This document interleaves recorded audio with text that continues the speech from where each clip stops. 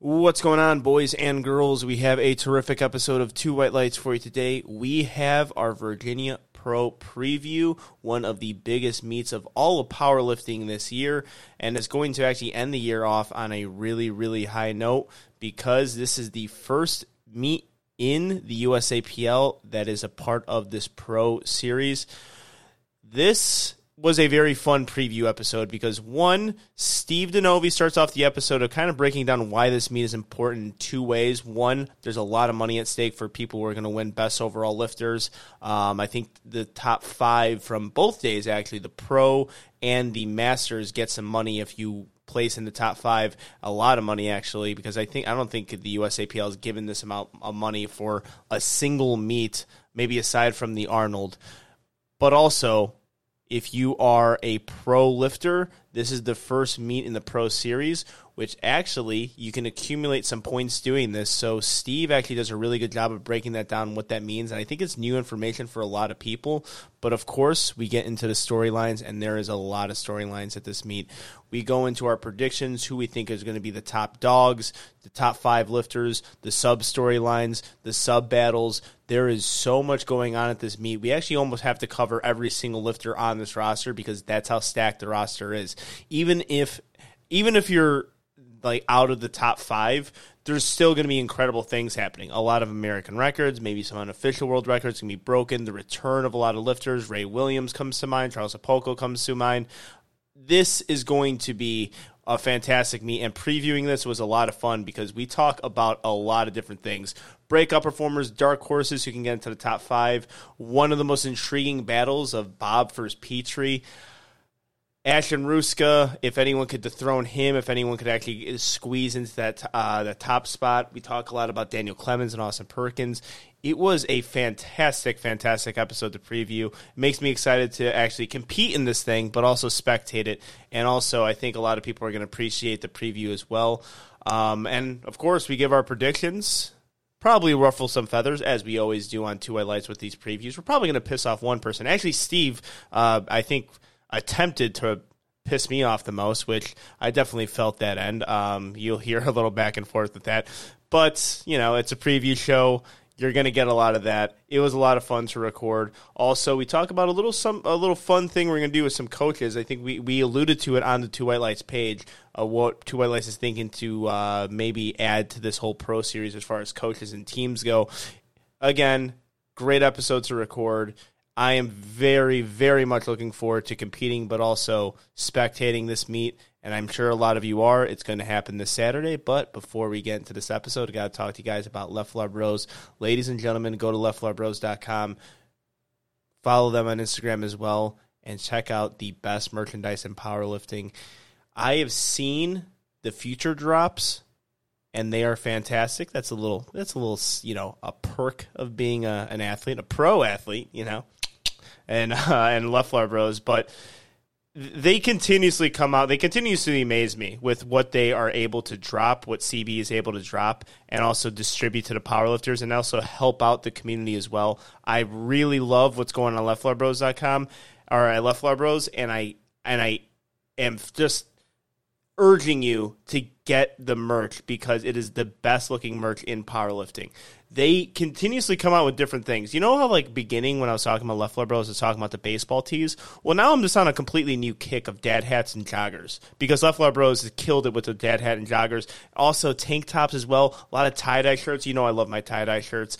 They continuously come up with new designs that I love and I know you guys love as well. You're going to look good in the gym, on the platform, and also outside of the gym as well. They're a triple threat. Use promo code 2WL15 to save yourself some money on any Left Floor Bros merchandise. Also, they're supporting some pro athletes at the Virginia Pro, myself and Christina Paraki as well. And I think also, if time will tell, but we're going to have more pro athletes on that roster. So Left Floor family is growing. I love to see it.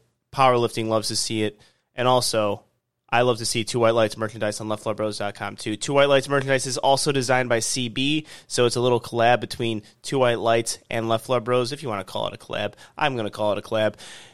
Their merchandise or their designs that they come up with for Two White Lights have been fantastic. I love everything that has been dropped. I love everything that I've seen, and it's all available on leftfloorbros.com. So even if you go to twowhitelights.com, hit that shop link, it will bring you to leftfloorbros.com, and you can use that same promo code 2WL15 to save yourself some money on Left Floor Bros merchandise and Two White Lights merchandise as well. Make sure you are doing that. Also, go to lift.net and get yourself some Stoic gear. I wear Stoic gear in the gym and on the platform because it is the best. It is quality. You're not paying for a logo.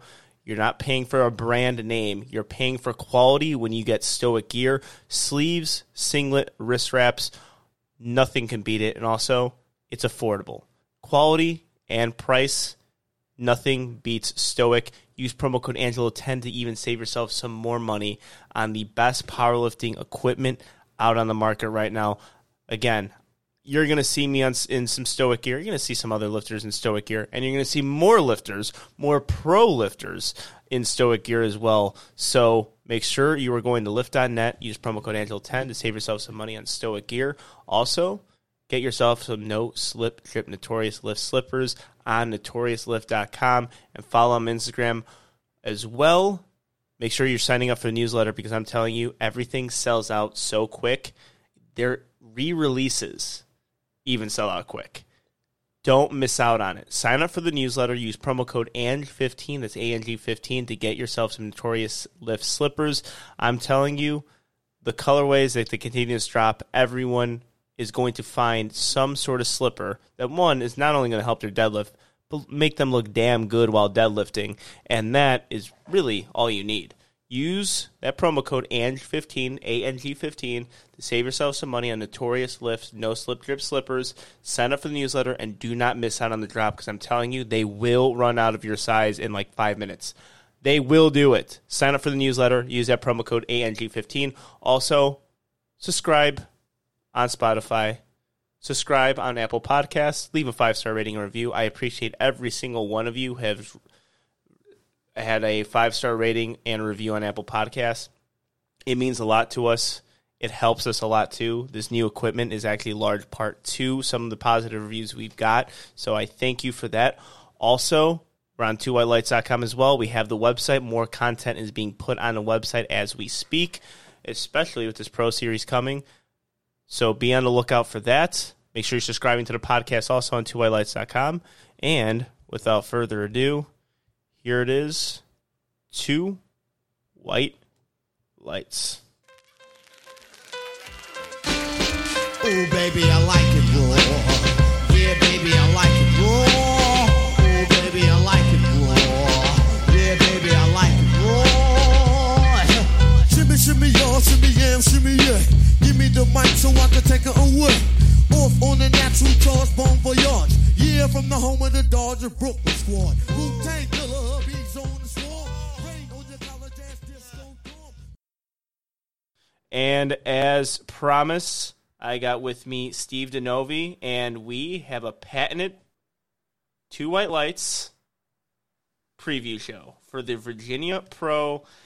And I think Nationals was exciting, but this one hits a little different. Yeah, because this is the start of the new USAPL. Like this is the beginning of the Pro Series, of this new landscape of what we're going to be looking at. I mean, the first time outside of Nationals we've had a meet like this. Like we have the Arnold, but if you could say an issue with the Arnold is people are all separated. Mm-hmm. Like you got some people pulling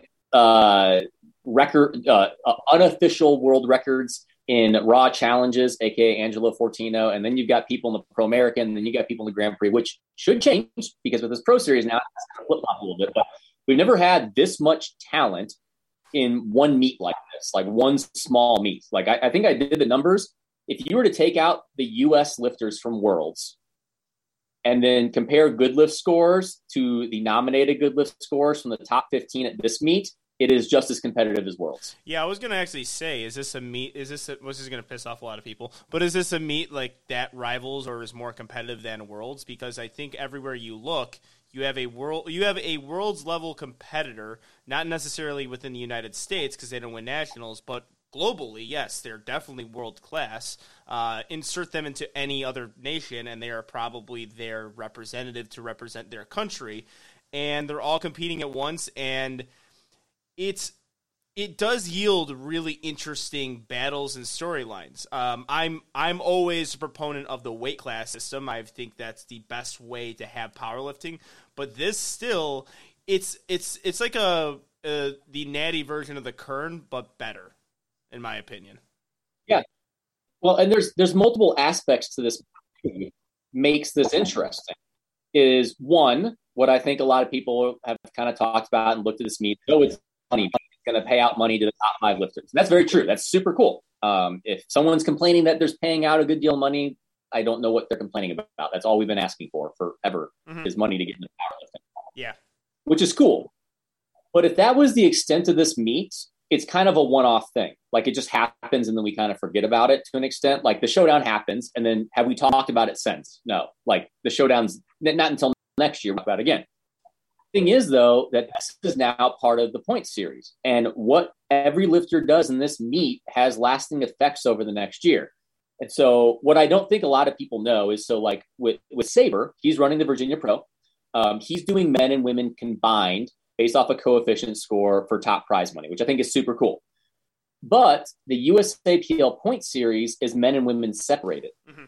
So let's say we're going to get to rankings here, but let's say Natalie Richards places 6th, which is going to be outside the money. I believe it's just top 5. She places 6th in the Virginia Pro, but if she gets first for women's, she gets 50 points towards the Pro Series. And we've kind of talked about the Pro Series. It's going to be the combination of 2 meets, one including nationals, and then whatever your best finish is in another pro meet to be able to qualify you for the possibility of the Grand Prix in 2023. So we're going to have different battles here. We're going to have battles for placing in the sense of the actual meet, but we're going to be looking at battles too of like that. You might have Natalie having to decide, do I want to try and pull in the 5th place or do I need to defend against Sam because I got to make sure I beat Sam to get first overall to get my 50 points, which is then going to be the Pro Series over the next year. That 50 points is going to matter. Yeah, and that's what we need in powerlifting. That's what we were kind of hoping for in powerlifting. Is whenever we watch a meet, every moment of it is something that we can pay attention to, or something that's interesting, or something that captures the excitement of the viewer, because all of that matters. Where this meet, like even initially when it was announced, it was Ashton, Amanda, Heather Connor, Taylor Atwood, kind of confirmed on the list, but now since they dropped out, it's become a little bit more interesting. But even if they were doing the meet, then after them, it's still a very interesting meet because of this point system. It's going to be a chess match, but for sure, it's going to yield some really good storylines, some really good battles between lifters, some sub-storylines, and something that the fan of the USAPL and even IPF, and I think if you're just a fan of powerlifting, every single person will appreciate just watching. Yeah. And we've got a lot of storyline. I mean, literally, there's 25 competitors. We probably could make a storyline for every single one and make this a 6-hour episode because we have so many interesting things to think about over this next year, like Michael C. going up to 82.5 kilos. That's a great weight class for him. He may not quite be, he might be there depending on people to lift. He's kind of right on the outskirts of what I think is the top 5, but like, let's say he doesn't get top 5. What he does at this new weight is going to give us a lot of info, kind of what we're looking towards of him being an 82.5 lifter. We've got Jamar Royster. I think everyone wants to see what happens when Jamar doesn't cut weight, which he's not doing that here. Will we see Jamar put on the platform what we see him doing in the gym? We've got Marcus Adodo, been crushing training. We've got Jake Amendola benching 620 in training. We've got Dave Wilson hitting insane numbers from what he did at Nationals. One of my lifters, Demetria Thayton, I'm going to put a storyline here. I don't know if Heather Connor, what she's doing. I feel like I've gotten the hint she's not going USAPL. Have you gotten that hint? I have no idea at this point. I don't. If Heather Connor leaves, we then have a very interesting, probably about 3-way battle between Demetria, Katarina, and Mallory Brown for the 48-kilo title. Yeah. And so we just saw Mallory Brown put up 382.5. We got to see where Demetria is at. That could be very interesting and kind of a highlight of what we're going to be see coming nationals. We got the return of Charles Akpoko. Not return. He did compete, but he was hurt. But this is like his true return based on how his training's going. And then a huge one Ray Williams is competing. Yeah. That's not talked about much, but Ray Williams is competing soon. We got Christina Paraki looking like she's hitting PRs again in training. Could she return to being a possible national champion at 56 kilo? I don't know. We could go. We're going to talk about all these things. But there's so many storylines here. Yeah, as you talk, I keep on forgetting about things, and then you remind me because. Like all these, I mean, I'm competing in it, and all these lifters I would love to just see compete at one meet. And it's usually nationals, and it's not going to be nationals or the Arnold, and it's not. It's at this new style of meet, which is a pro meet, and like I mean, I completely forgot Jake Amendola, and he's one of my favorite lifters to watch. He'll be there, and he's always entertaining to watch. David Wilson is another guy who flies under the radar a lot. He's kind of a low key dude, but his training looks great, and he's a guy who can really make some noise in whatever weight class he decides to do. And then we kind of keep on burying it. Ray Williams. Anytime Ray Williams competes, it's a show. It doesn't matter. It doesn't matter if it's top Ray or Ray of the recent. It's still Ray Williams. He's still going to throw on 900 pounds on the bar, hopefully, and we're all curious what he does, what he can do. And, I mean, and we're just talking about the sub-stories here. Because we're not even talking about the top five. We're going to get into more detail here soon, but that's when you were talking and describing this meet. It is incredible, and it finally feels, just from a person who's actually going to be competing in the meet, it finally feels like this is a professional type of event. Where Nationals and Arnold feels that way, of course, in our own minds, but now it really feels that way. Like we are starting to take upon this identity of a professional league or a professional organization where lifters are really honing in on the fact that they are pros and they are going to compete against fellow pros. Yeah. And on meet day, I think it's only going to be more hype. I think most of the people listening to this podcast have seen a Sabre meet. Sabre throws incredible meets. Yeah, very well organized meet. It is going to be unbelievably high production. It's going to be a great live stream. It's probably going to run flawlessly because he check marks and double checks every single aspect of all of his meetings. This I don't see this not living up to the hype. Mm-hmm. I'm actually not going to say that because I get scared because I feel like I jinx it. So I'm going to be like, maybe it won't because you're scaring me by saying that, especially the live stream part. Here's why I say I don't think it cannot. I don't think it won't. I think it. Okay, reset. I am saying it is going to live up to the hype for the reason that we know that some of these lifters we're going to talk about are not going to have the meets we expect. Mm-hmm. That is powerlifting. Not every single lifter is going 9 for 9 and hitting PR totals. This meet is so deep, though, that doesn't matter. Yeah. Like, I'm just going off a good lift score. I've got Dave Wilson ranked 10th off a projected good lift score. If you wanted to bet me $100 that Dave Wilson's getting top 5, and I would not bet against that. I would not take that bet. Speaking of betting, couple miss lifts, and Dave going 9 for 9, and boom, he's top 5. Speaking of betting, this would be the best meet so far to actually put odds on. This would by far be the best. Not nationals because there's too many lifters at nationals and there's too many weight classes. But at this meet, I'm definitely not savvy enough to put together some odds. But yeah, the spreads you can put on these lifters to get into top 5 or top 3, it would actually be great because, like you just said, Dave Wilson, you have him slated at 10th. That means if you put a $100 bet on him, and he was projected to be 10th, and he goes top 5, you might have just won yourself $500 in return. So, yeah, it is going to be that great. It feels like a professional event already. I think lifters are actually going to embrace the professionalism of the meet, too, and I really hope it. I see it already.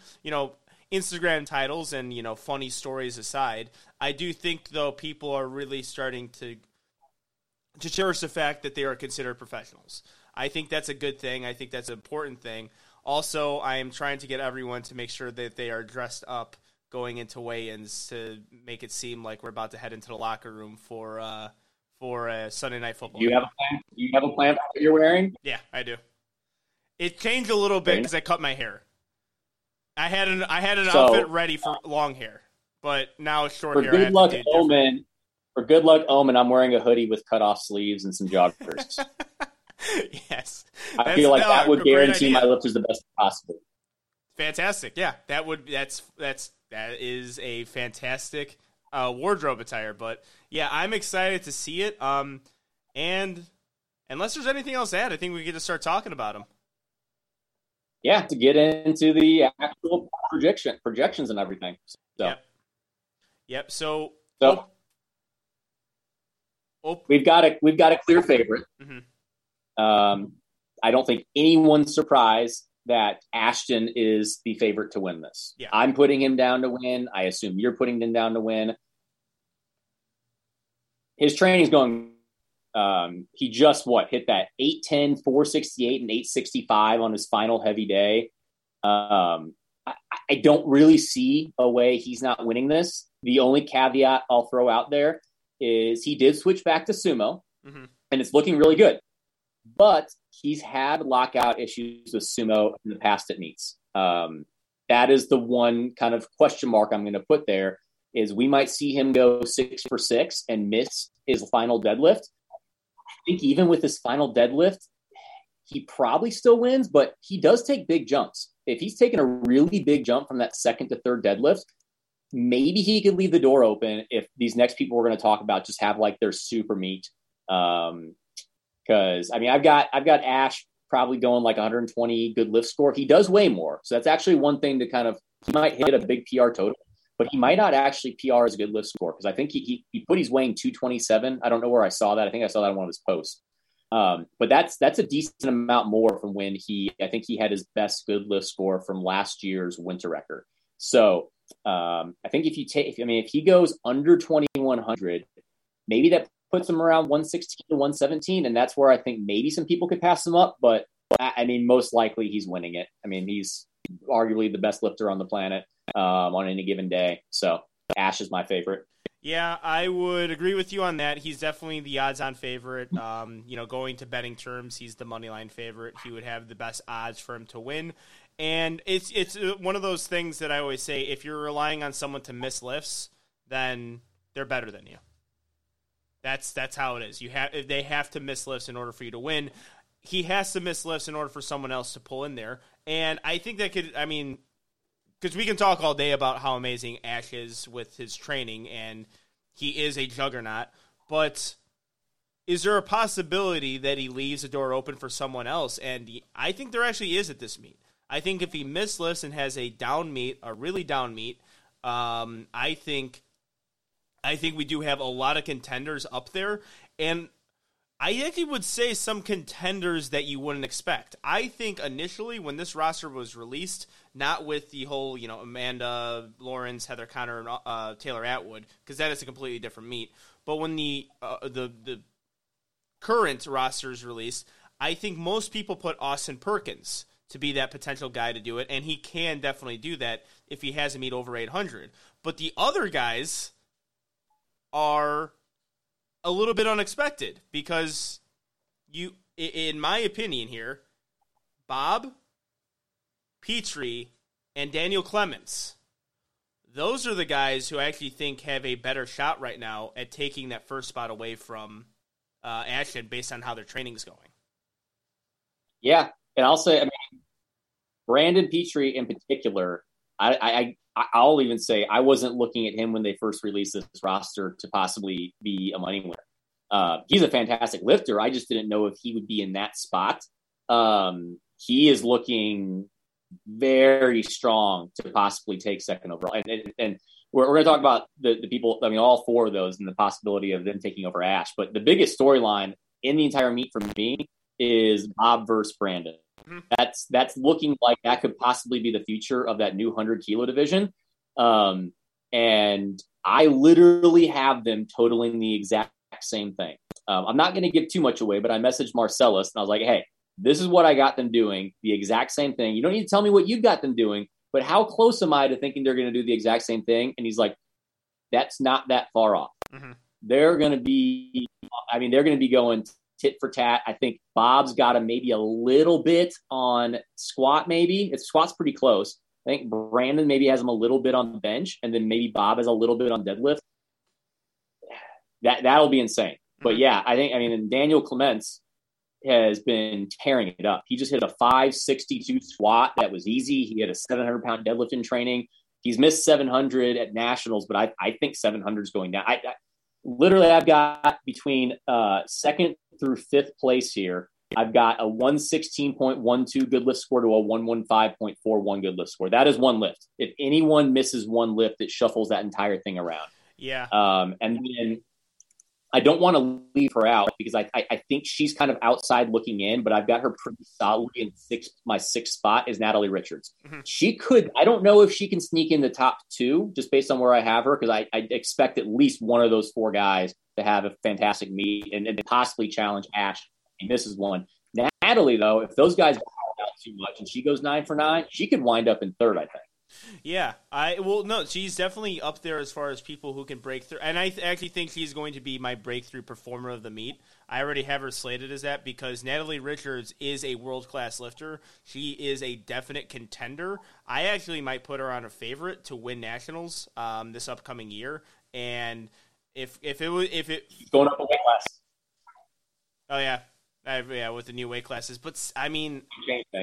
Yeah, it does seem. Well, but even with Carolina Primetime this year, that was one thing with Natalie that I saw. Carolina Primetime, if you took her and just put her into nationals, I think she's up there as far as 1 to 2. Like, that's how good she is, and I think because Carolina Primetime happened a week before nationals, like we talked about with our past two interviews with Celine and Brandon, people just forgot about what happened. So people forgot about what happened, and it just got kind of swept under the rug that Natalie Richards is like a top contender to win. I think she could break into 3, but right now, the way Petrie and Brandon are looking, I think I think Bob is already. Not Petrie and Brandon. Petrie and Bob. The way Bob has already kind of broke onto the scene. I think everyone knows what Bob is capable of. A top 10 in 93. His first USAPL meet, he gets I think second at juniors. In 93. I could be wrong about that, but he had a fantastic first nationals meet. Petrie, I think, is going to be a massive, massive surprise to a lot of people because people, even if they listen to the show, just don't know what he's capable of. And these are going to be, I think, the two guys in the 100-kilo weight class that are going to kind of be battling within the top 5 spot for years to come. And also, I think it's going to be the most entertaining weight class going forward if you really look at what 100 kilos can do. Because what those guys, what Bob can do and what Petrie can do, entertains everyone. The way they lift, the weight they lift, the way they present themselves. They are people that your eyes are just glued onto when they lift. And they, I think, are going to be the stars of this meet. Them going back and forth, the way they approach things, the way they approach their training, the way they approach a platform. Those are two guys who are really leaning into being professional. Those two guys are going to stand out from this meet. And I am so excited. This is just the beginning of potentially a rivalry within Team Craftsmanship. Also, shout out to Marcelos for just having these two fucking guys in his roster. Just right there going, they're going to be battling each other for, years to come. And he has them both on the roster, so I am very excited for that. And then you mentioned Daniel Clements, and also Austin Perkins is in there too. Daniel Clements, though, has a disadvantage because he's in the first flight. So that's where it kind of but to me, if I'm just picking this, when rosters were released and he was on it late, Daniel Clements becomes my second. Yeah, even if he was in the second flight, he still is going to pull before massive disadvantage. Brandon and Bob. Brandon and Bob will still have the ability to pull after him. So it fit. But, yeah, I mean, Daniel, I could easily see him going 8 for 8 and then pulling something big on deadlifts. And if he hits that final deadlift and he's in the first flight and he's gone 9 for 9, he is going I'm still going to say it's a disadvantage, but does that not kind of put it in the head of like a Brandon and Bob and Austin of, okay, now I have to do this. Yeah. If I don't do this, I already know what I have to do now. If I don't do this, I can't beat Daniel. There's a little bit of like, there's a little bit of benefit sometimes to going first and kind of setting that standard. And like, even though people have the ability to beat, it's a disadvantage. But if people all of a sudden have to start pushing because they know that what you did is going to be on the edge of their boundaries, it might change some attempt selection. Yeah. Oh, yeah, for sure. I was thinking about that, too, because I think me and Brandon actually talked about it because we've been training together periodically throughout this prep. And he was talking just to me about mine. He's like, this is probably the only time in your career where you're not pulling last. I'm like, yeah, I guess it is. And that actually, and I think about it, I'm like, well, I guess I just have to hope for everyone to miss after me. Because that's all I could really do, right? I'm not going to throw something on the bar that's going to just be stupid that I can't pull. I mean, if I have the final pull, maybe I'll consider it just based on how things are. But you just kind of have to take what's there for a lot of these lifters. So that's kind of the strategy. But Daniel kind of just sets it off, and he's really not looking at anyone else's competition. He can kind of just go and let it loose. And, yeah, that might work in the other way where it dictates their other attempts. But hold on. We can't not talk about Austin Perkins because he will use this to call himself underrated and overlooked. We almost did it. We almost got close there. Him at 800, I think wraps up number 2 spot. If he totals 800, he's number 2. He's number 2 and could very possibly get number 1 if he goes. Yeah. I mean, that puts him like 118, 119. He could knock on the door of Ashton very easily. It's just that, like, I don't know if I see that from his training, like 800 again. He also hit that 800 in a local meet. I could see like 780-ish, which if he does 780, that pretty solidly, in my opinion, at number 2. Like Daniel, Bob, or Brandon would have to do something nutty to be able to pass up Austin, who weighs light. If he's still weighing light at like 159, 160, it'd be pretty darn hard to beat him if he goes 780. I think that's very possible. And he's done pretty good at going 8 for 9 or 9 for 9. Most of his meets, he's done that. So we'll see. That's kind of a question mark because he's always tended to hit a lot bigger lifts in competition than he does in training. So we're going to kind of have to see now with Joe kind of how that taper and peak works for him. But I would say he has the upper hand just because Good Lift Score tends to bias towards his weight class a bit. So if he could go 780, I think he probably is going to put a lot of pressure on everyone else. Yeah, absolutely. And that's kind of where my head's at on that one. I don't think 800's there for him this meet. I will be very surprised if he does, and he could, do whatever he wants on Instagram. Just tell me that I'm wrong and tell me that I was overlooking him and he's underrated. He can do that if he would like to, but I do think 782 is there, and also, the Taylor Atwood, the aura of Taylor Atwood kind of diminishes that amazing total, because even when C totaled it, I think he totaled 777 at a meet or 775, and people were like, "Oh, I mean, he only totaled 775," and I had to shake my head like, "Are you fucking serious? He totaled 775 at 74 kilos. That is a ridiculous total." So now, like, if he totals 785 perk, people are like, "Oh, well, Taylor Atwood totaled 838." It's like that's the aura that he sets on people. Speaking of Taylor Atwood, though, it was funny. Austin, I think, was trying his hardest to take the Taylor Atwood route and not post his lifts, but he just couldn't do it today. He just couldn't fucking do it. He's like, God damn, I got to show King of the Lifts his 292 squat or 290 squat, and he did. And I'm like, yep. I knew for sure that 617 was not his top single. So I'm like, oh, he's old enough on us, but today he had to drop it on us because it's hard not to. It's hard to beat Taylor Atwood in a lot of ways. I guess not posting your lifts is one of the hardest ways it is to beat Taylor Atwood. So I thought that was hilarious today. Yep. So, I'm sure we're going to come back around to it, of the actual predictions. I've got a whole scenario already played out in my head of what's going to happen. That's where my predictions are coming from. There's one person in this list that we're kind of skipping over that is actually coming in nominated third, and that's a guy named Angelo Fortino. So I'm going to do some predictions on Angelo Fortino. Now, to prove to some two white listeners that we're not biased and we don't hate on anyone, I'm not going to give Angelo the greatest prediction here. I'm probably going to get called sexist, maybe racist towards Italians at this point for not saying he's going to win the meet and set 10 kilo PRs on every lift. But when I'm looking at Angelo's training, and I'll tell full disclosure, I have not asked Angelo anything about his training leading into this episode. We have not talked about it at all. So I don't have any insight other than what I see on Instagram.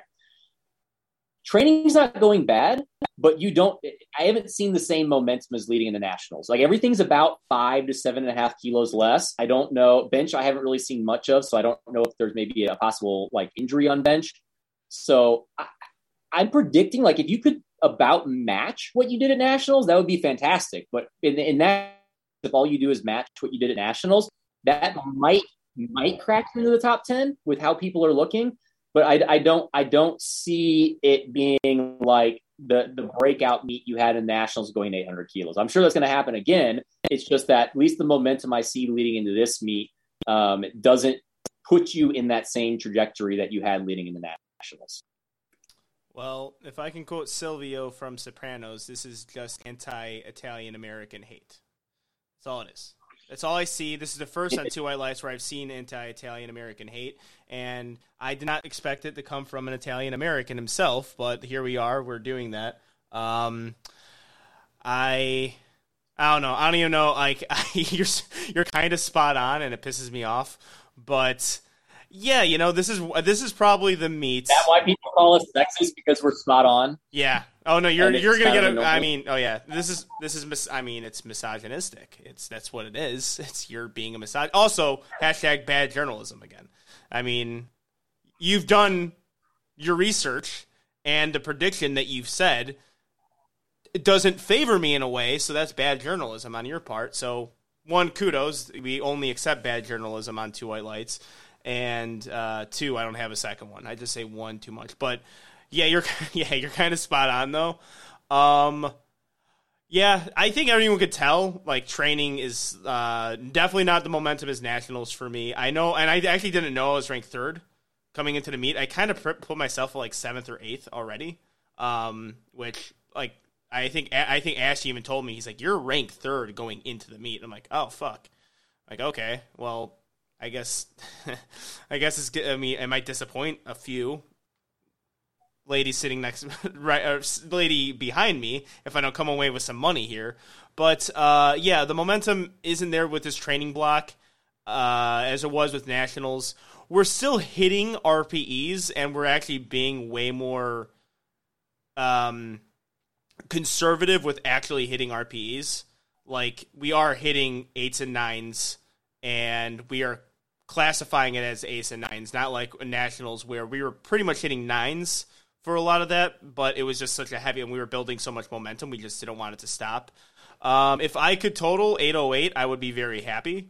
Benchers, I mean, there's a shoulder thing coming up, but really, I wouldn't call it. It's more of a.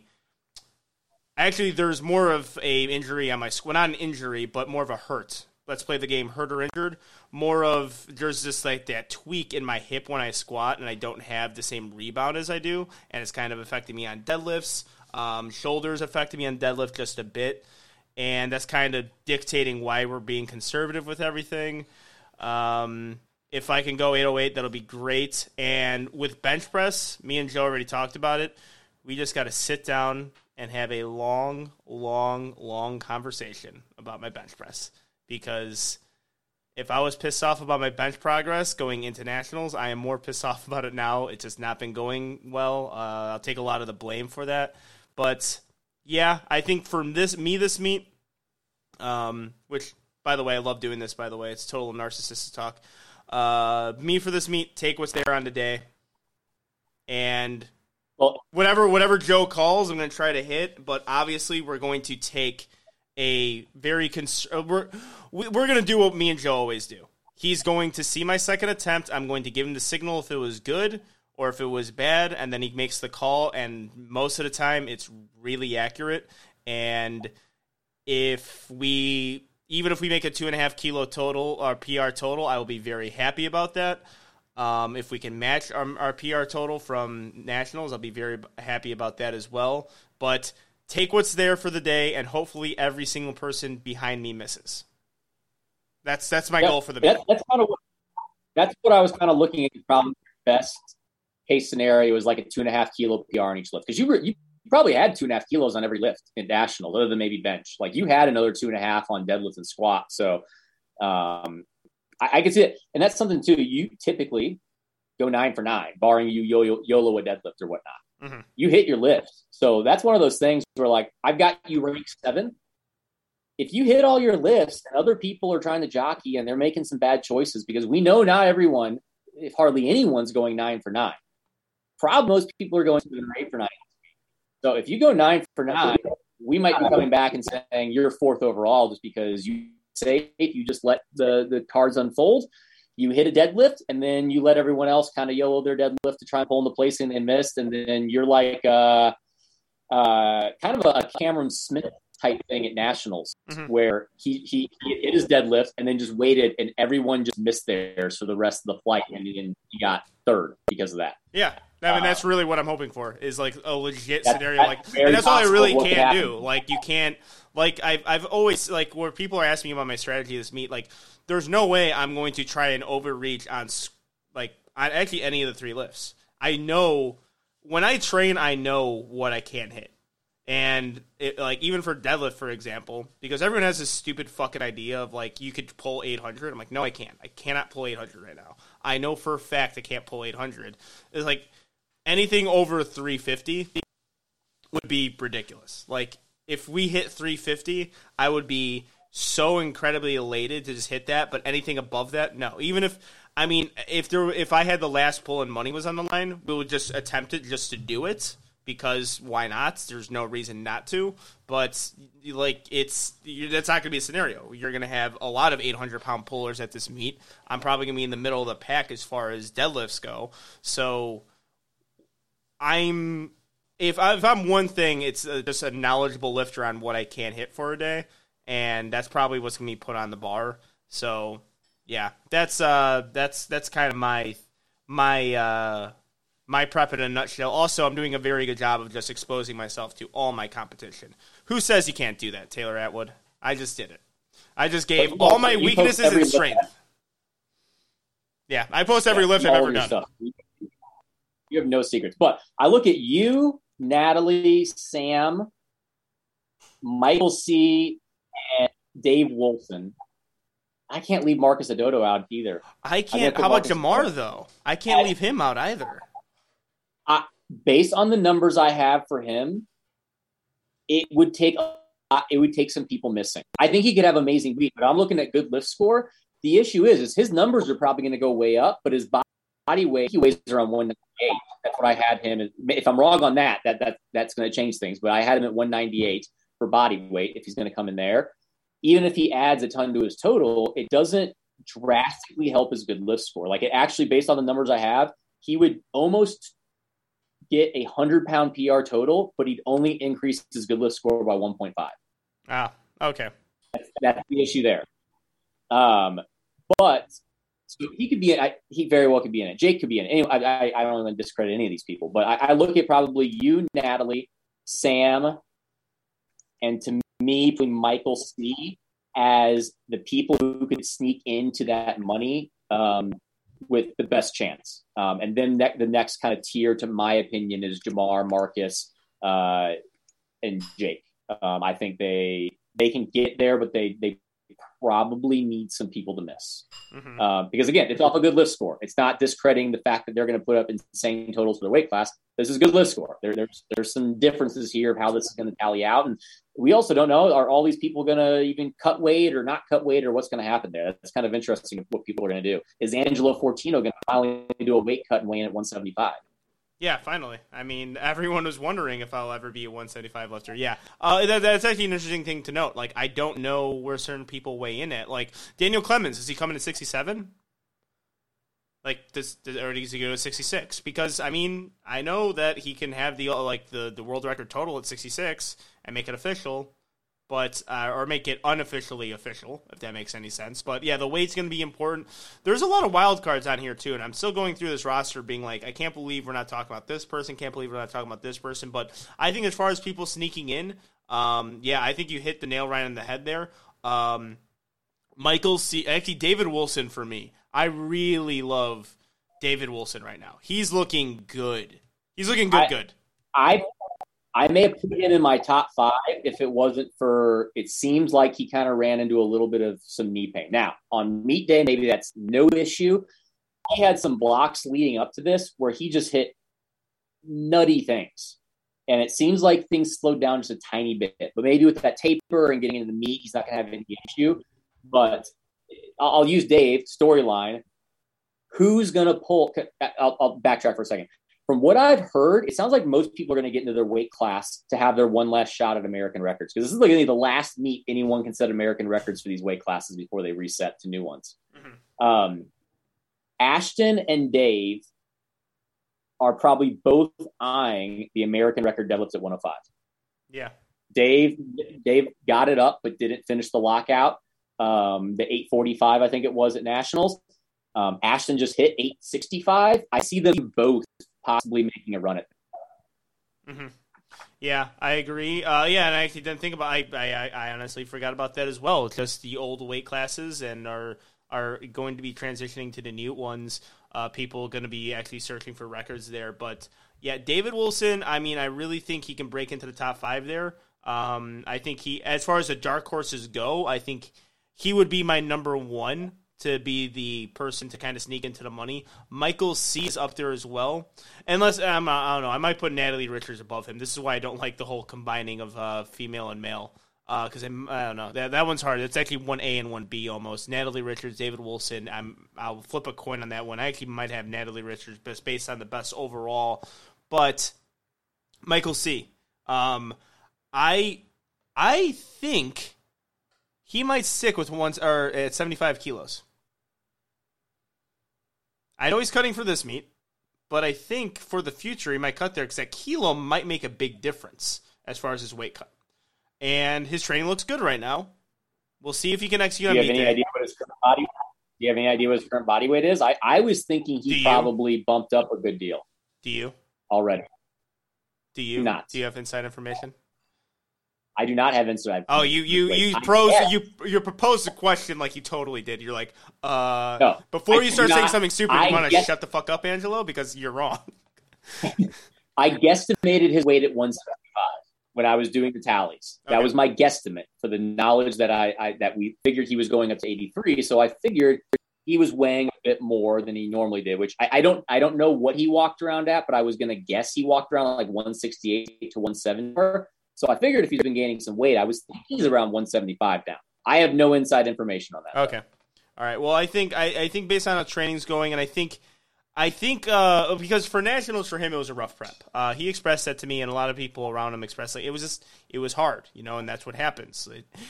I'm actually going through a lot of the same things that Michael's going through now with my training. Where like it's just not quite there as far as 13 weeks go. Like, even sitting down, my hip hurts. My knee hurts, my shoulder hurts, and like apparently for Nationals for him it was worse. It was something where he really couldn't get into the gym and train how he wanted to train. It seems like this time he is definitely doing what he wants to do. He's having fun with training, and I think if this is his last meet within that weight class, I think it's going to be a really good last hurrah. And also, again, if you can total. His best total at 74 is 77.5. He can do that same thing. He might walk away with some money here, depending on how other people do. So, and that's big. Again, and really, it seems like this is, I'm just thinking about the future here as far as 74s go. 74s and 75s. Taylor Atwood has expressed that he wants to do PLA. Now, I think we're all up in the air what lifters are going to do as far as where they want to compete. I think a lot of lifters are just holding out until they see things unfold. But if Taylor Atwood does leave, that does leave a very competitive field in 75, where C and Perk are actually, I still think, going at one another. I think Perk is going to continue to build into weight class, and he has that upper hand because he builds into it. But it's no longer like C needs to move to 83. That was the conversation after Nationals. He needs to move up. Now, with potential difference in weight class, I think he might stick around. I don't know. This is completely a speculation on my end. That would be very interesting. I agree that 1 kilo may make a difference. He may find, because like I've had this with some lifters. There's sometimes, I think, no, I'm not going to get into the whole like background of this, but like going up a weight class because of the increased caloric intake is improving your recovery and tends to sometimes help with the ability to handle your training workload better, which then leads to sometimes less aches and pains because your threshold raises up. If he's feeling really good, I wonder if he'd want to go back down and start getting back into that again versus I just like feeling really good. Because I think 82 would be a great class for me. That's interesting. I hadn't thought about that. I hadn't thought about the fact that if Taylor leaves, it would be very interesting to see him come back and battle Perk. If he doesn't, I don't know who's going to battle Perk. Perk might just kind of be Taylor in that class and winning by 40 kilos. So yeah, I mean that's also assuming that everyone stays. Like even with the lifters here, I'm just I don't know what they're going to do. I don't think they're under a suspension if they do this meet quite yet, right? Meaning to go to PLA. I was actually just talking to some people about that. I'm using precedent in Australia. You could go and switch to the new Fed. They weren't suspended because we're no longer part of IPF. So I don't know how we'd be suspended by the IPF. Just like USTA is suspended by the IPF. Mm-hmm. Yeah. Like you're not an IPF member. So I think people can just go over there. It's then that once you join PLA, then you're under the rules of the IPF that you can't start hopping back and forth with nationals and whatnot. So yeah, that's where I'm getting at though. I don't know where Perk goes after this. I don't know where any of them really go. So I guess talking to like you're doing this, you kind of said where you're going. I fit to an extent. I think if you're doing this meet, you're kind of saying where you're going. Yeah, so for sure. Some people we've kind of skimmed over. I don't want to like go to not talk about it too much. Sam Calhoun, obviously multi-time national champion.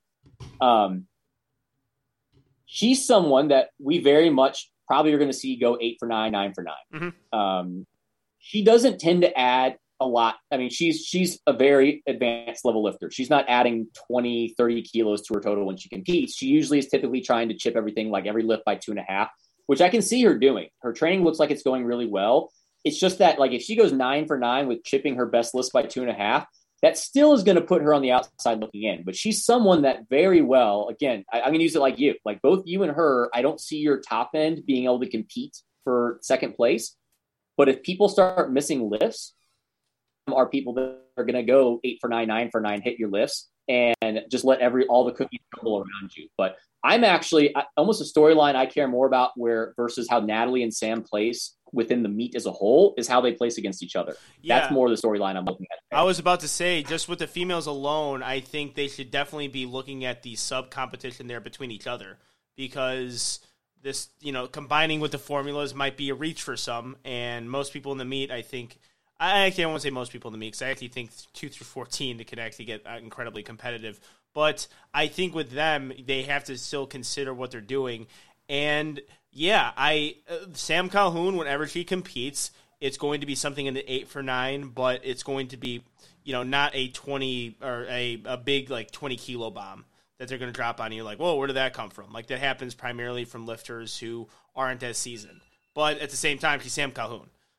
Sam Calhoun is one of the best females to ever hit the platform, and she's going to hit her lifts, and it's up to Natalie to also hit her lifts and kind of go toe for toe with her. But also you have Demetria Thayton competing in there. When did you start coaching her? I that was kind of a shocker. That was a surprise. Yeah, 3-4 months ago. Okay. No, 3 months ago. Yeah. So she was a definite, a great lifter at 47, has an extra kilo to work with. I don't know if you guys are deciding to stick with that extra kilo, or you're going down to 47. Don't know what your plan is on that, but she is a fantastic lifter who can really find herself in a good thick of things with all these other females. And then you have Christina Paraki as well, which, God bless her, that knee injury, or not knee injury, knee surgery. At nationals, competing, doing a full meet, and now competing here where I think she's going to look to battle.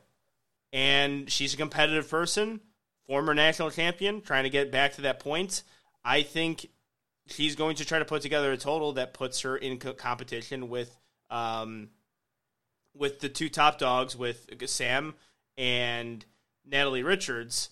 And then on top of that, as far as females go, you have Jen Thompson and Ariel Patra, who is a Carolina primetime lifter too. So you have those are the round-out females. So the females just within their small pool are stacked as fuck.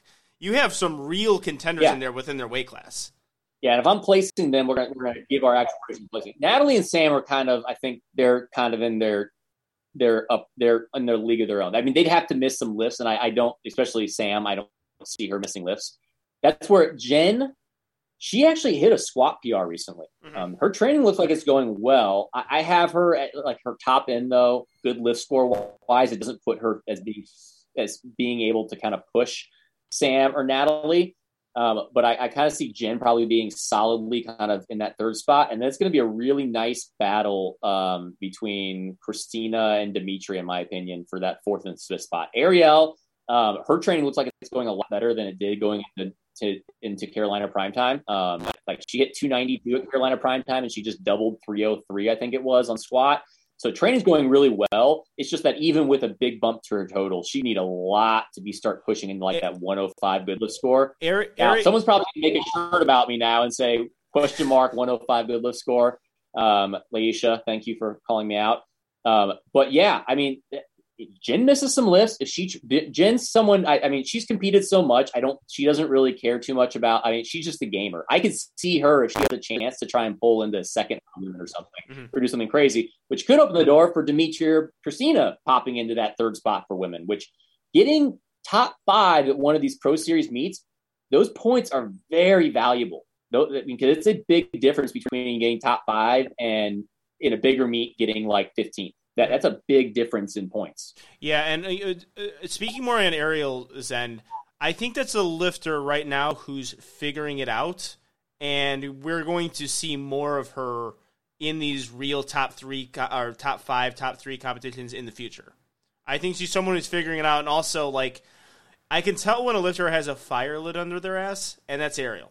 Like, she's someone who really loves the sport and wants to go far in the sport, and it's refreshing to see, but also I put more of my faith in those type of lifters than a person who's just gifted, but you know they're in it for either the clout or because it's a thing to do. I think it was what Candido said, like a lifetime lifter. I think that's what she, just based on my interactions with her and what I see from her, she's a lifetime lifter where those people are typically more successful. So I think we're going to see more of her in these, real top contender spots come nationals in the next upcoming years at this meet. And still at this meet, if you get to potentially knock off Jen Thompson, then like that's a big feather in your cap. And you have the opportunity to do that. You get to share a platform with these lifters. That's actually one of the best parts about this meet is just you get to share the platform with this lifter. And also, I mean, unless you have another point, I want to segue. I'm going to share the warm-up room with Ray Williams. What the fuck? Mm-hmm. I never thought this would happen in my goddamn life, and so many different reasons. One being that I'm an 83-kilo lifter. I'm not saying this is a lifelong dream of mine to do it, but I'm going to do it, and it's going to be a surreal moment because if you're like my age, Ray Williams was the guy, like the first thing you saw into the USAPL. It was him. I'll use that as a point to segue into one of my other lifters to hype him up a little bit. I was telling Lorenzo, who I coach, it looks like he's going to have this second squat in flight A to Ray Williams. I was like, the only bigger squat in your flight is going to be Ray Williams. Let that sink in. Because Lorenzo's never done nationals. He's never done nationals. He's never done the Arnold. He's never done a big meet before. Uh-huh.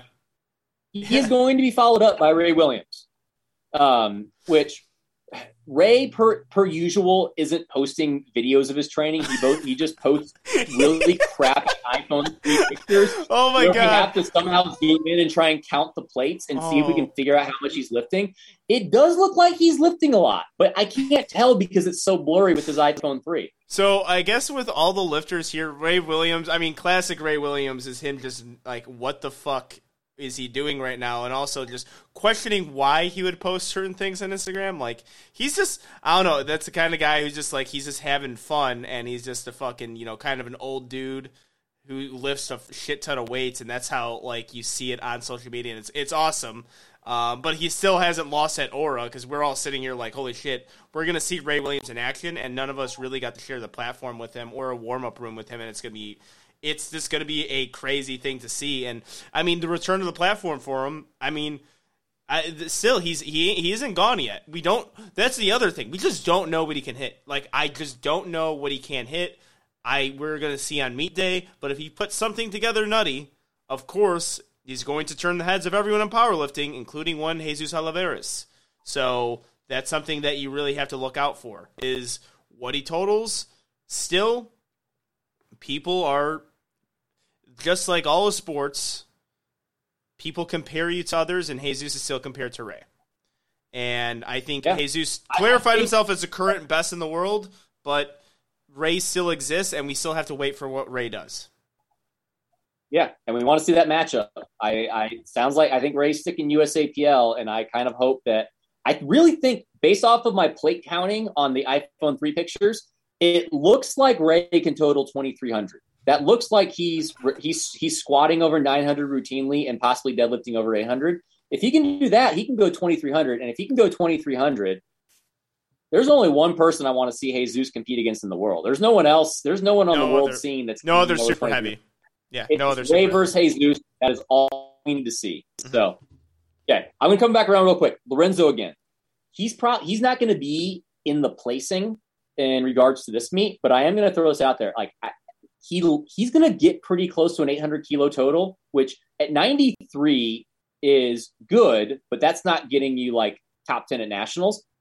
The thing with Lorenzo, he is underweight for 93. That 90 kilo class was a big old blessing, because like last meet, he weighed in at 201. So I would love to see how he kind of like, he could very possibly be a pretty competitive lifter at 90 kilos come nationals time. And it'll be interesting because we'll have to see who cuts down 90, but he's someone that this weight class was perfect for in the first place. A 93 kilo lifter who got benefited from the new weight classes? That's not heard of. Yeah, it does happen. Some people there's a nice little range there of like what people can weigh. That's something Marcus Adodo, we kind of skipped over him. His lifts are going fantastic. He just did a 716 squat. He failed 760 on deadlift, but that was one of those ones that, like, it seems like with a taper he's probably got. I mean, I've got him at a total that would have gotten him third at nationals. The question mark there, it seemed like he's hinting that he's going to go up to 100 kilos. I thought for him, 90 kilos is like, oh my gosh, that's the perfect weight class for him. He's so damn big. He is, I think him and Michael C. And actually, we have, me and Petrie talked about it. We have, like, the best looking. Charles Akpoko. Yeah, we have the best looking platform, I think. Aside from maybe if you want to add Russ in there, like, this is the most aesthetically pleased. This is, like, their goals for everyone, really. If you are a powerlifter, if you're a bodybuilder, these men's physique, Charles Akpoko, Michael C., Marcus Adudu are goals. And Ashton Roska, they're goals. If you're a bodybuilder, powerlifter, you want to look like them. And Marcus Marcus is my number one. Marcus looks like he is so damn jacked. As far as looks, okay. He's jacked as fuck. I agree. I'm going to add two things. One, and he's tall. I forgot that I'm coaching. So since I'm coaching as well, it's basically a NAMBIF world championship between if you add me in there with them for physique. Two, Marcus Adodo is two. My first and only man crush that will forever reign is Charlie Dixon. Oh, well, he's not here. I'm saying when people hear I don't care. Okay. I'm just saying Charlie is also, one of my hearts. I believe I actually had to check. I believe we're mispronouncing a name. It is Adudu. It is Marcus Adudu. Yeah. He told me that to make sure because I think it's your fault. I think you're making me pronounce it incorrectly. It's Marcus Adudu. Yeah, he's number one for me. He's so damn big. I saw him in person. When he was in 83, and I was like, holy shit, I want to look like you. And then I saw him again 2 years later, and him in 93. I'm like, holy fuck, I want to look like you even more now, because he's just a massive, massive dude. And I think 100 kilo. I don't know. Again, another assumption, Marcus. If I said something wrong here, you can, kick my ass at the meet. But I think maybe just like the whole not cutting thing is like, yeah, this is pretty sweet not cutting. And he's writing that. Yes, but if he told me today he's going 90 kilos, it's him and Connor Borkert by far the favorites. At 90 kilos. No, I would agree with you on that one. Yeah, I would. I mean, I don't know. I think we're going. He's going to be the tweener. He's going to be the tweener. I want to see what Marcus Adudu hits at not what he hits. Not only what he hits, I want to see what he looks like at 220 pounds. Like, how much more muscle does he add? Dude, best body and power. I mean, Charlie's I think, best body and powerlifting, Marcus. That's my pick. And then, I'm still going back. What was it, 2018 Nationals? My wife thought I was checking out a girl. She's like, who were you looking at? I was like, I was looking at Charlie. I could not get my eyes off of Charlie. I saw Charlie in a Target, and I really didn't recognize the face. I looked at him, and I'm like, holy shit, he just reminded me of a linebacker on Iowa. I don't know why Iowa stuck out of my head, but I'm like, that guy plays linebacker for the University of Iowa. And I'm like, oh, it's Charlie Dixon. Probably would have said Wisconsin or Iowa because farm white boys that are super jacked play for Iowa and Wisconsin. Profiling, of course, but you're doing it to white people, so who cares?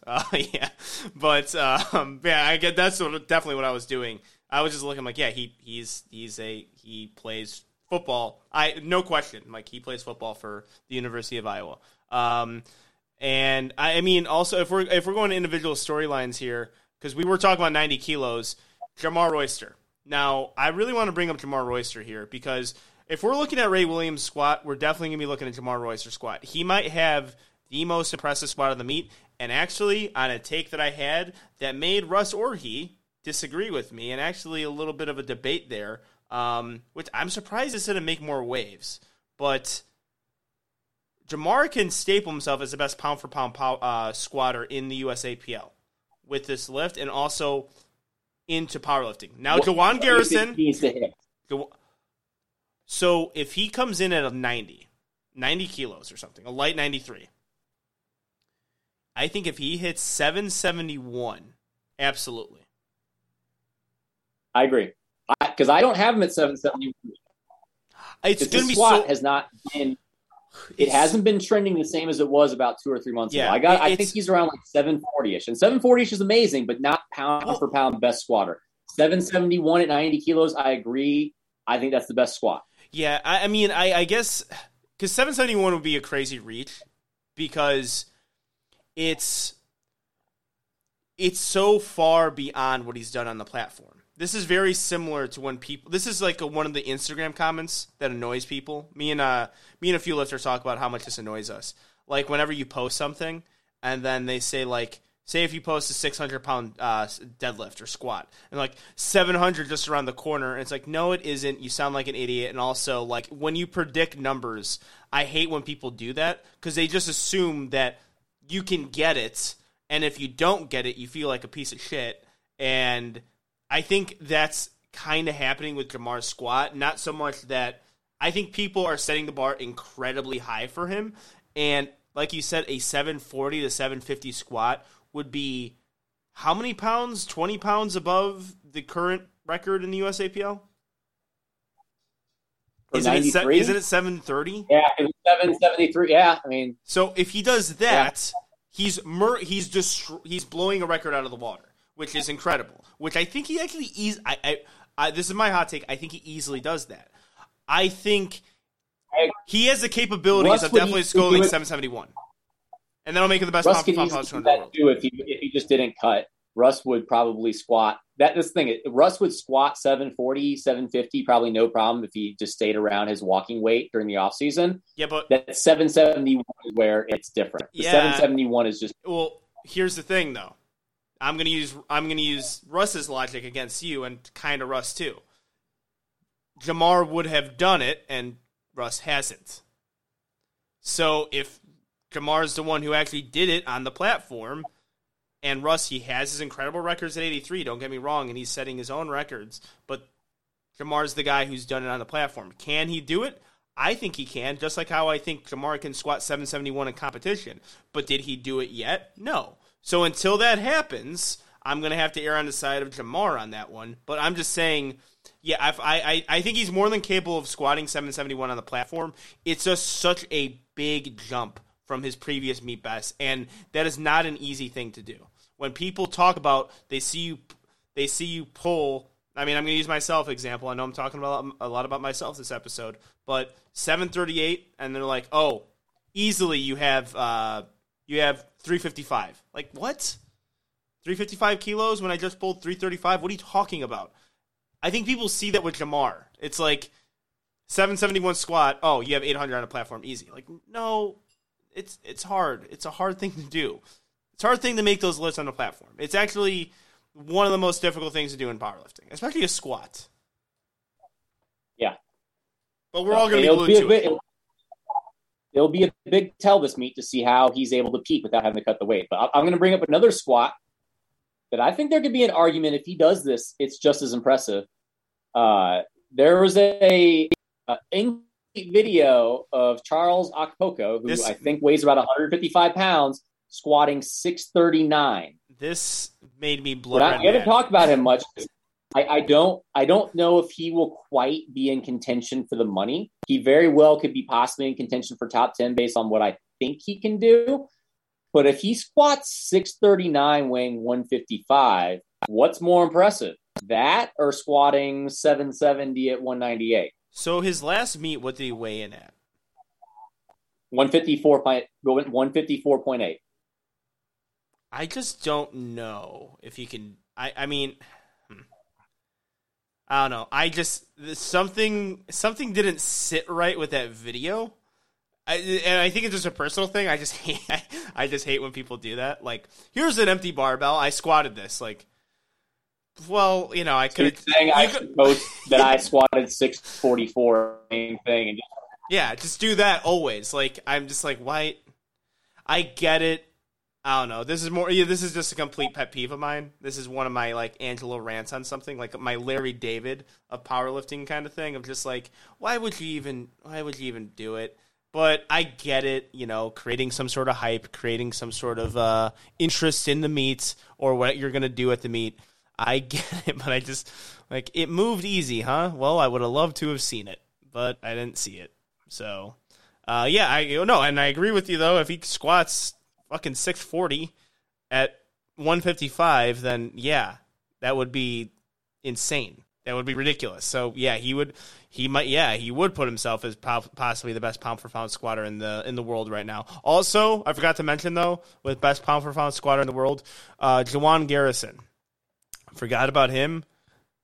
I think he also has claim to the best pound-for-pound squatter in the world. Well, then that gets into a whole debate, including untested. I know he's supposedly natural, but he's competed in USAPL, and when he did, nothing was the same. Yeah. No, I know. That's because I remember making the post about Jamar Oyster being the best pound-for-pound squatter.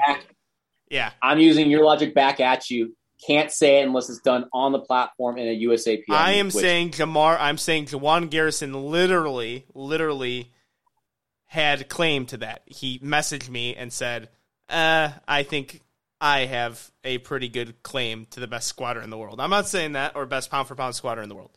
Not saying, but if we're doing that, I think it's hack. Anyways, I think we all roads lead to hack, right? Just for anything? Yeah, I mean, his squat's actually his worst lift. It's great, but it's his worst lift. Okay. Well, that's good to know. I always assume. There's some overseas guys that are squatting like 880 or something at like 198 or something. There's some stupid stuff on the untested side of squats. You're right on that. Yeah. All right. I retract the last comment. But, all right, so what do we got here? Yeah.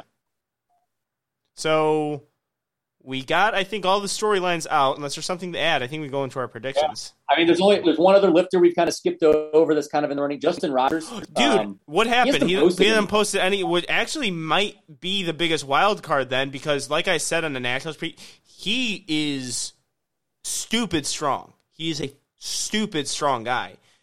And I gave him a hard time about his technique. I'm going to continue to give him this hard time about his technique until, like, I see otherwise. But that's a guy I'm like, he's just fucking strong. That's why he's in the top 10. He is just strong. So if he figures out certain things, or if he's trying to keep things close to the chest, maybe we are looking at another lifter who is just going to blow up and possibly get into the top 5. Justin Rogers is that strong. He is that gifted too. He did. My hesitancy with saying he's a dark horse here is he's two things. One, he's had chronic back pain, and two, when he hits big lifts, he typically posts them. Yeah, well, that's why maybe just turn over a new leaf and not doing that. Because, I mean, hey, it's starting to become a trend. I mean, I think you coach a certain athlete who's kind of been doing that, huh? I think.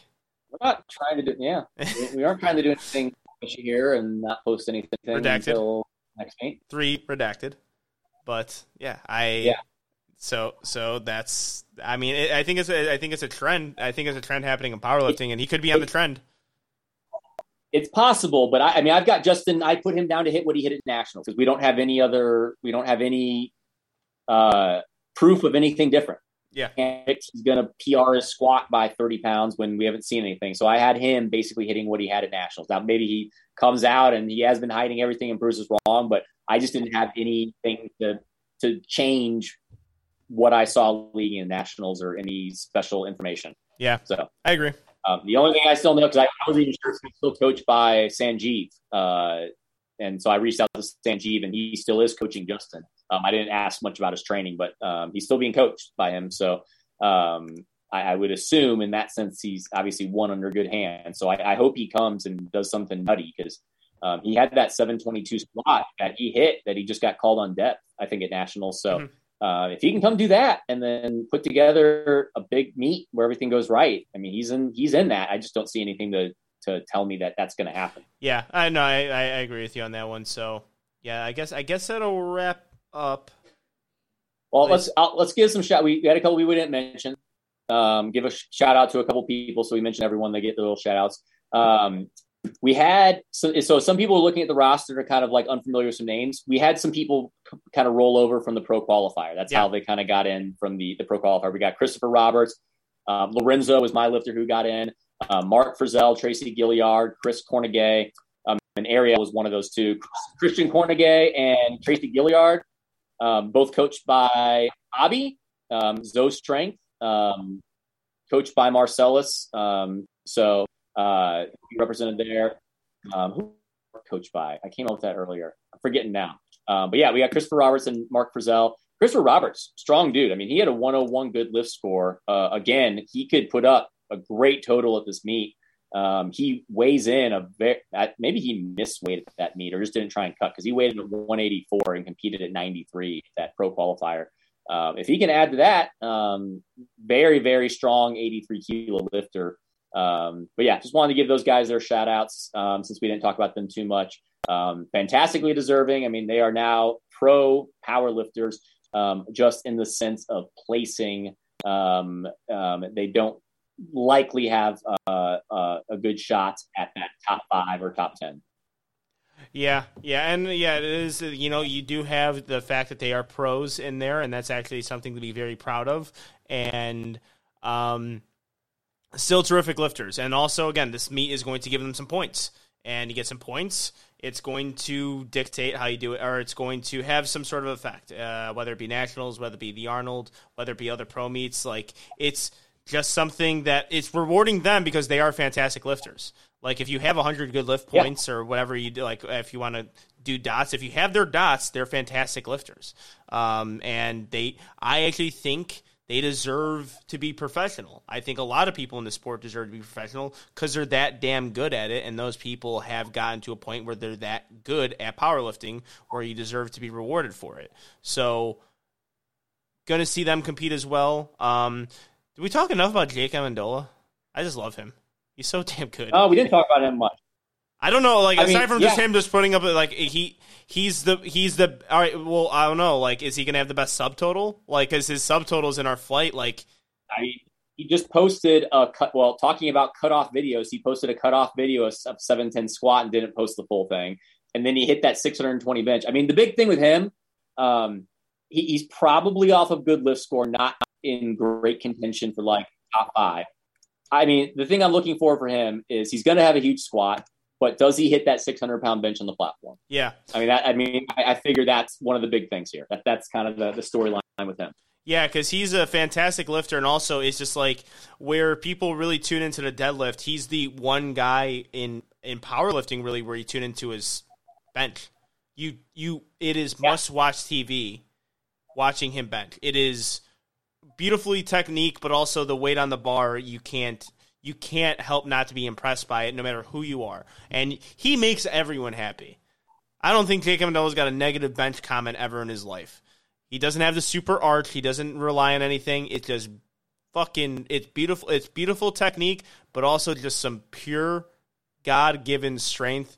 And also his subtotal is something to marvel at. And you should all be doing that. That's the Bill McCarthy way.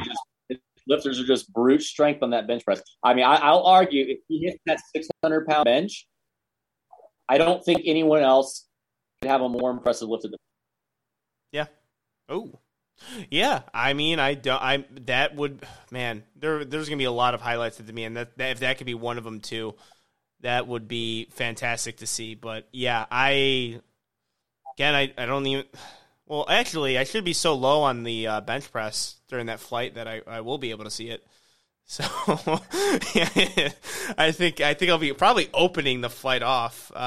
He's going to be like 120 pounds more than anyone else in that flight on bench. That's insane. Yeah. I mean, the second 115, because the second highest bench, if he benches 600, I've got Brandon Petrie at 485. Would be second to last bench. Damn. In that flight. Yep. Well, that's going to be, that's I think a lot of people are going to have, that's going to be a lot of fun. That's going to be a lot of fun to see him bench. And I think, if anyone listening, if you're not a Jake Amendola fan, please be one, because he does almost the impossible in powerlifting, especially in natty power or raw natty powerlifting, and that's make bench press like a spotlight lift. He's the guy. People call Keiko Mr. Bench. I might call Jake Mr. Bench. He's got to hit 600 because Keiko, he's hit 520 or 30? Yeah. I call that more impressive than Jake, I think, has hit 562 or 567. Yep. At 105. He's got to go 600, and if he goes 600, he's Mr. Bench. Yes. All right. Well, the battle for Mr. Bench. I guess that'll close off the storylines here until our predictions. All right. So let's go combined. I'll go first on this one. Okay. Shocker. I'm going Ashton, number 1. Yeah. I am going Perk number 2. I think he's got the inside track for it. I think that Petrie, Clements, and Bob have to do something a 9-for-9 day and have to do something that would be insanity to get second, which I think is possible, but it's about what I think I would bet my money on. And right now I think Perk can hit 780. And so I got him at second. Mm-hmm. In third, this is where it gets interesting. I've actually got a scenario I played out because I couldn't decide. I've got Brandon in second, Daniel in fourth, Bob in fifth. And what's going to happen is Daniel's going to set the standard for what they need to hit. Mm-hmm. Brandon's hitting his final deadlift. Bob misses his final deadlift. That's how it plays out where they're third, fourth, and fifth. Okay. All right. Oh. All right. That kind of actually is telling because I think the big storyline to Petrie and Bob. So if you have Petrie going above Bob here, that's telling us something. All right. Well, it's not even in the spirit of competition. I think this is actually this is like my initial thought, and this is what I'm sticking with. Daniel Clements, number 2. Okay. Bob Matthews, number 3. Brandon Petrie, number 4. And Perk 5th. That is just what I initially We have a big flip-flop there, so exactly. That would be fun. It's not in the spirit of competition. That's kind of when I saw the announcers be finalized, that's just what I thought in my head. Yeah, so that's what I thought in my head when I first saw the roster. And I don't know. I'm going to stick with it. It could be the worst decision I've ever made, but I actually been doing pretty good in these prediction things as far as just not going on any analytics at all. I can't argue with that. again, if someone wanted to put Dave Wilson in the top 5, or Jamar, or Natalie, or Sam, or Marcus, or Michael C., or Jake, I couldn't argue any of it because like I said, the only reason I could even get to my predictions is by creating a scenario. Like I'm not expecting Bob to miss a deadlift. I'm just creating this scenario where I see Brandon hitting his deadlift. Bob is going to need to pull more because I think Brandon's likely going to have him on subtotal. And then Bob will miss his deadlift, and that's somehow how Brandon wins. And then Daniel will just kind of be in the middle there. I just see how that's playing out. So that's pretty simple, though, because that's our men's placing, too. Yeah. That's not going to – that just transfers over. For women's, I've got Natalie Richards first, Sam Calhoun second, Jennifer Thompson third, Demetria Thayton fourth, Christina Paraki fifth. Yeah, I mean, that one, I think that's actually kind of straightforward here. I would definitely have Natalie Richards as number 1. Sam Calhoun, same thing as number 2. I think with 3, 4, 5. I think Christina Paraki, yeah. So Jen Thompson, I just think the veteran is going to kind of add to it as far as Demetria kind of going. So I think Christina Paraki, I'll do it. Number 3, Jen Thompson, number 4, and Demetria Thayton, number 5. Okay. All right. It's set. So we've got one cool thing to add to this that Two White Lights is going to be releasing. It's going to be on our website. So we've obviously got the point series. USAPL is going to have that on their website. We might even do that on the Two White Light website if we're allowed to. As Two White Lights, though, something we want to do is a coach and team standings point series. I don't know if we have an official name for it yet. It was kind of credit to Kyle Miller, Kyle Project Strength. He came up with the idea to kind of mimic the Formula One Constructors Championship. And I think it's a really cool idea. We're going to have a leaderboard going throughout the entire year that updates after every meet. That is individual coaches and teams. It's going to be 2 separate ones because obviously we have some people like myself or Marcellus that are just individual coaches and that's it. Or you got teams like Game Day or Strength Athlete or Nori or Flex that have multiple coaches, so athletes are under them. So we're going to have both of those going. So we'll eventually have that up on the website so people can keep track of that. And we'd like, if there's any people listening to this that would like to sponsor this, we'd love to see if we can get something together here to give out to the coaches, possibly the top 3 coaches and or teams. We'll just kind of, I don't really know how it's going to play out fully. So it'll just be kind of an experiment. If the coaching one or the team one's going to be more of the one we're going to kind of bias towards is like the main standings. I'm leaning towards the individual coaches as the main one. But we'd like to possibly award the top 3 with something, whether that's we get enough sponsorship stuff where we can give out some cash prizes, or if it's just like some trophy of a chiseled Jack dude and we're going to give it to them so that they can have a Jack trophy dude in their living room to show off. Yeah. Well, no, I don't know. Like that's a terrific idea. I loved it. How about a belt, a championship belt? I finally get my belt idea to go.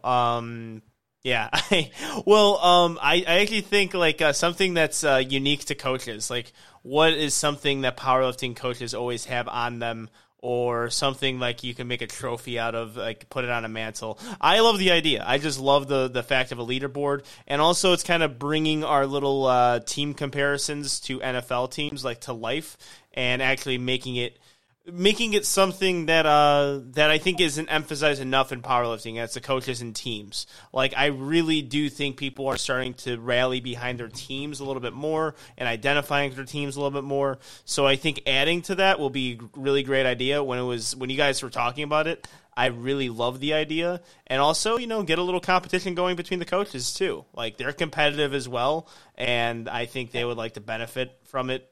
A sponsor, like you said, would be fantastic. I'm just trying now I'm so heavy on the coaching. How about a crystal, like the coach's trophy? The best trophy, the most underrated and best trophy in sports that's retired was the coach's trophy in college football, where the crystal ball, the crystal football. How about a crystal like kilo plate? I would. That might be way out of our price range. Way out of our price range, and that will also break every other year. Someone dropping it. Yeah, we'll see. No, that's how you inaugurate it. I mean, it's pretty simple. to give a breakdown how it works, it's pretty simple. It's just going to be total points. So, like, you got Marcellus has 5 lifters. He's got Ashton, Michael, Jamar, Bob, Brandon. They're going to get points for the point series. Like, first place gets 50 points. That's going to be released soon on all the points for the point series. It's just going to add up. And so, there is obviously a benefit. If you have more lifters doing the pro series and playing well, you're going to get more points than a coach who has one person, which is completely fair. Like, the point is to award the coach who has the most and all of the best lifters combined to be the best coach. The best coach isn't the person who just coaches one person that's good. It's the person who coaches a lot of people who are good and placing well. So the only thing we'll have is there's a tiebreaker. It will come down to average placing. So if, like, somehow there's a tiebreaker and, like, Marcellus and someone else ties and Joe ties or something. I just thought about it. Marcellus has I just thought about a higher average placing, he wins. I just thought about a tiebreaker, though. What? I thought about a tiebreaker. What? Whatever coach has the highest total, that's the tiebreaker. No, I'm biased. I don't want that. Yeah, I know that. It's not fair. Yeah, I know, but I actually think that's actually a relatively good I one. automatically lose. Yeah, because then it forces coaches to compete, and it's not just Marcellus anymore, who's like actively competing, and like Noriega gets a really, I really like that idea as well, and also shout out to all the people who shared the graphic yesterday and said where's Flex and where's TSG. Well, if you guys would use your reading comprehension skills, you'd find out that it is for the people initially doing the Virginia Pro. So TSG and Flex does not have those. People, I didn't see that. Were people messaging you about that? Kinda. It was more on story reshares and also our story reposts, and also like people just kind of commenting in group chats like, "Oh my God, you left out Flex." I'm like, "You're a fucking idiot." No, I didn't. And I love when people do that to think I'm in the wrong, but I'm like, "Oh no, you're the stupid one." So, like, of course, if Flex has a bunch of pro lifters, he will be probably the top dog to start off. I mean, I can't really imagine. It'll be, I think, him and Team Craftsmanship. But, yeah, that's the point of this, is kind of to make that a little fun battle, really actually see Flex lifters, Marcellus's lifters, Game Day lifters, all these other coaches tree, and see how their pro lifters stack up with one another. Yeah.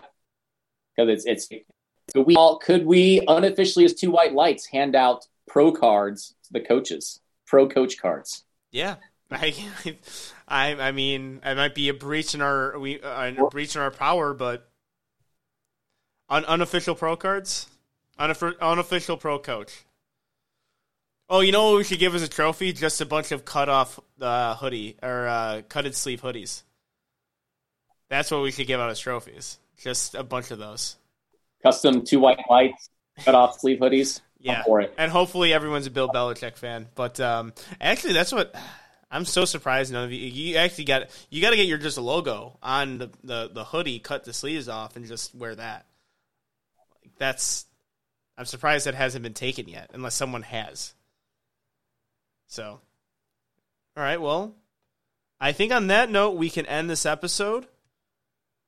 Next time you'll be hearing from us will probably be a recap of this very meet, which I don't know when that will be. Yeah, probably Tuesday. You might even. Are we gonna do a recap, or are you just gonna do like a Angelo Joe? Well, we always do that as far as me goes, but as far as the competition itself and highlighting all the moments, of course, I think we got to do the Two White Lights recap. If we're known for two things: pissing off people on previews and also pissing off people on recaps. At first, I thought it was the recaps until we did the preview for the showdown, and we pissed off people then too. So we got to stick with this. Upset people with what we say and about predictions, and then recaps. So, and what we said about their meets. Like, I think every single one we've done, we've ruffled a few feathers here and there, which is good. It's a good thing. I pissed you off this time. Yeah, I was really upset. I can't believe you would go. I can't believe you would be that anti-American or anti-Italian American on the podcast, and also somehow misogynistic. But I'm anti-Italian American Cub fans. Yeah. All right. Well, that's fine. But all right. Well, this is gonna do it for Two White Lights. We'll see you guys next week. Peace. And also, but before I say peace, tune into the Virginia Pro live stream will be posted on probably USAPL Virginia, but also all the lifters who are going to competing are going to post a live stream. You have to pay some money for it, but it's going to be a great meet, so make sure you are tuning into that. And now, peace.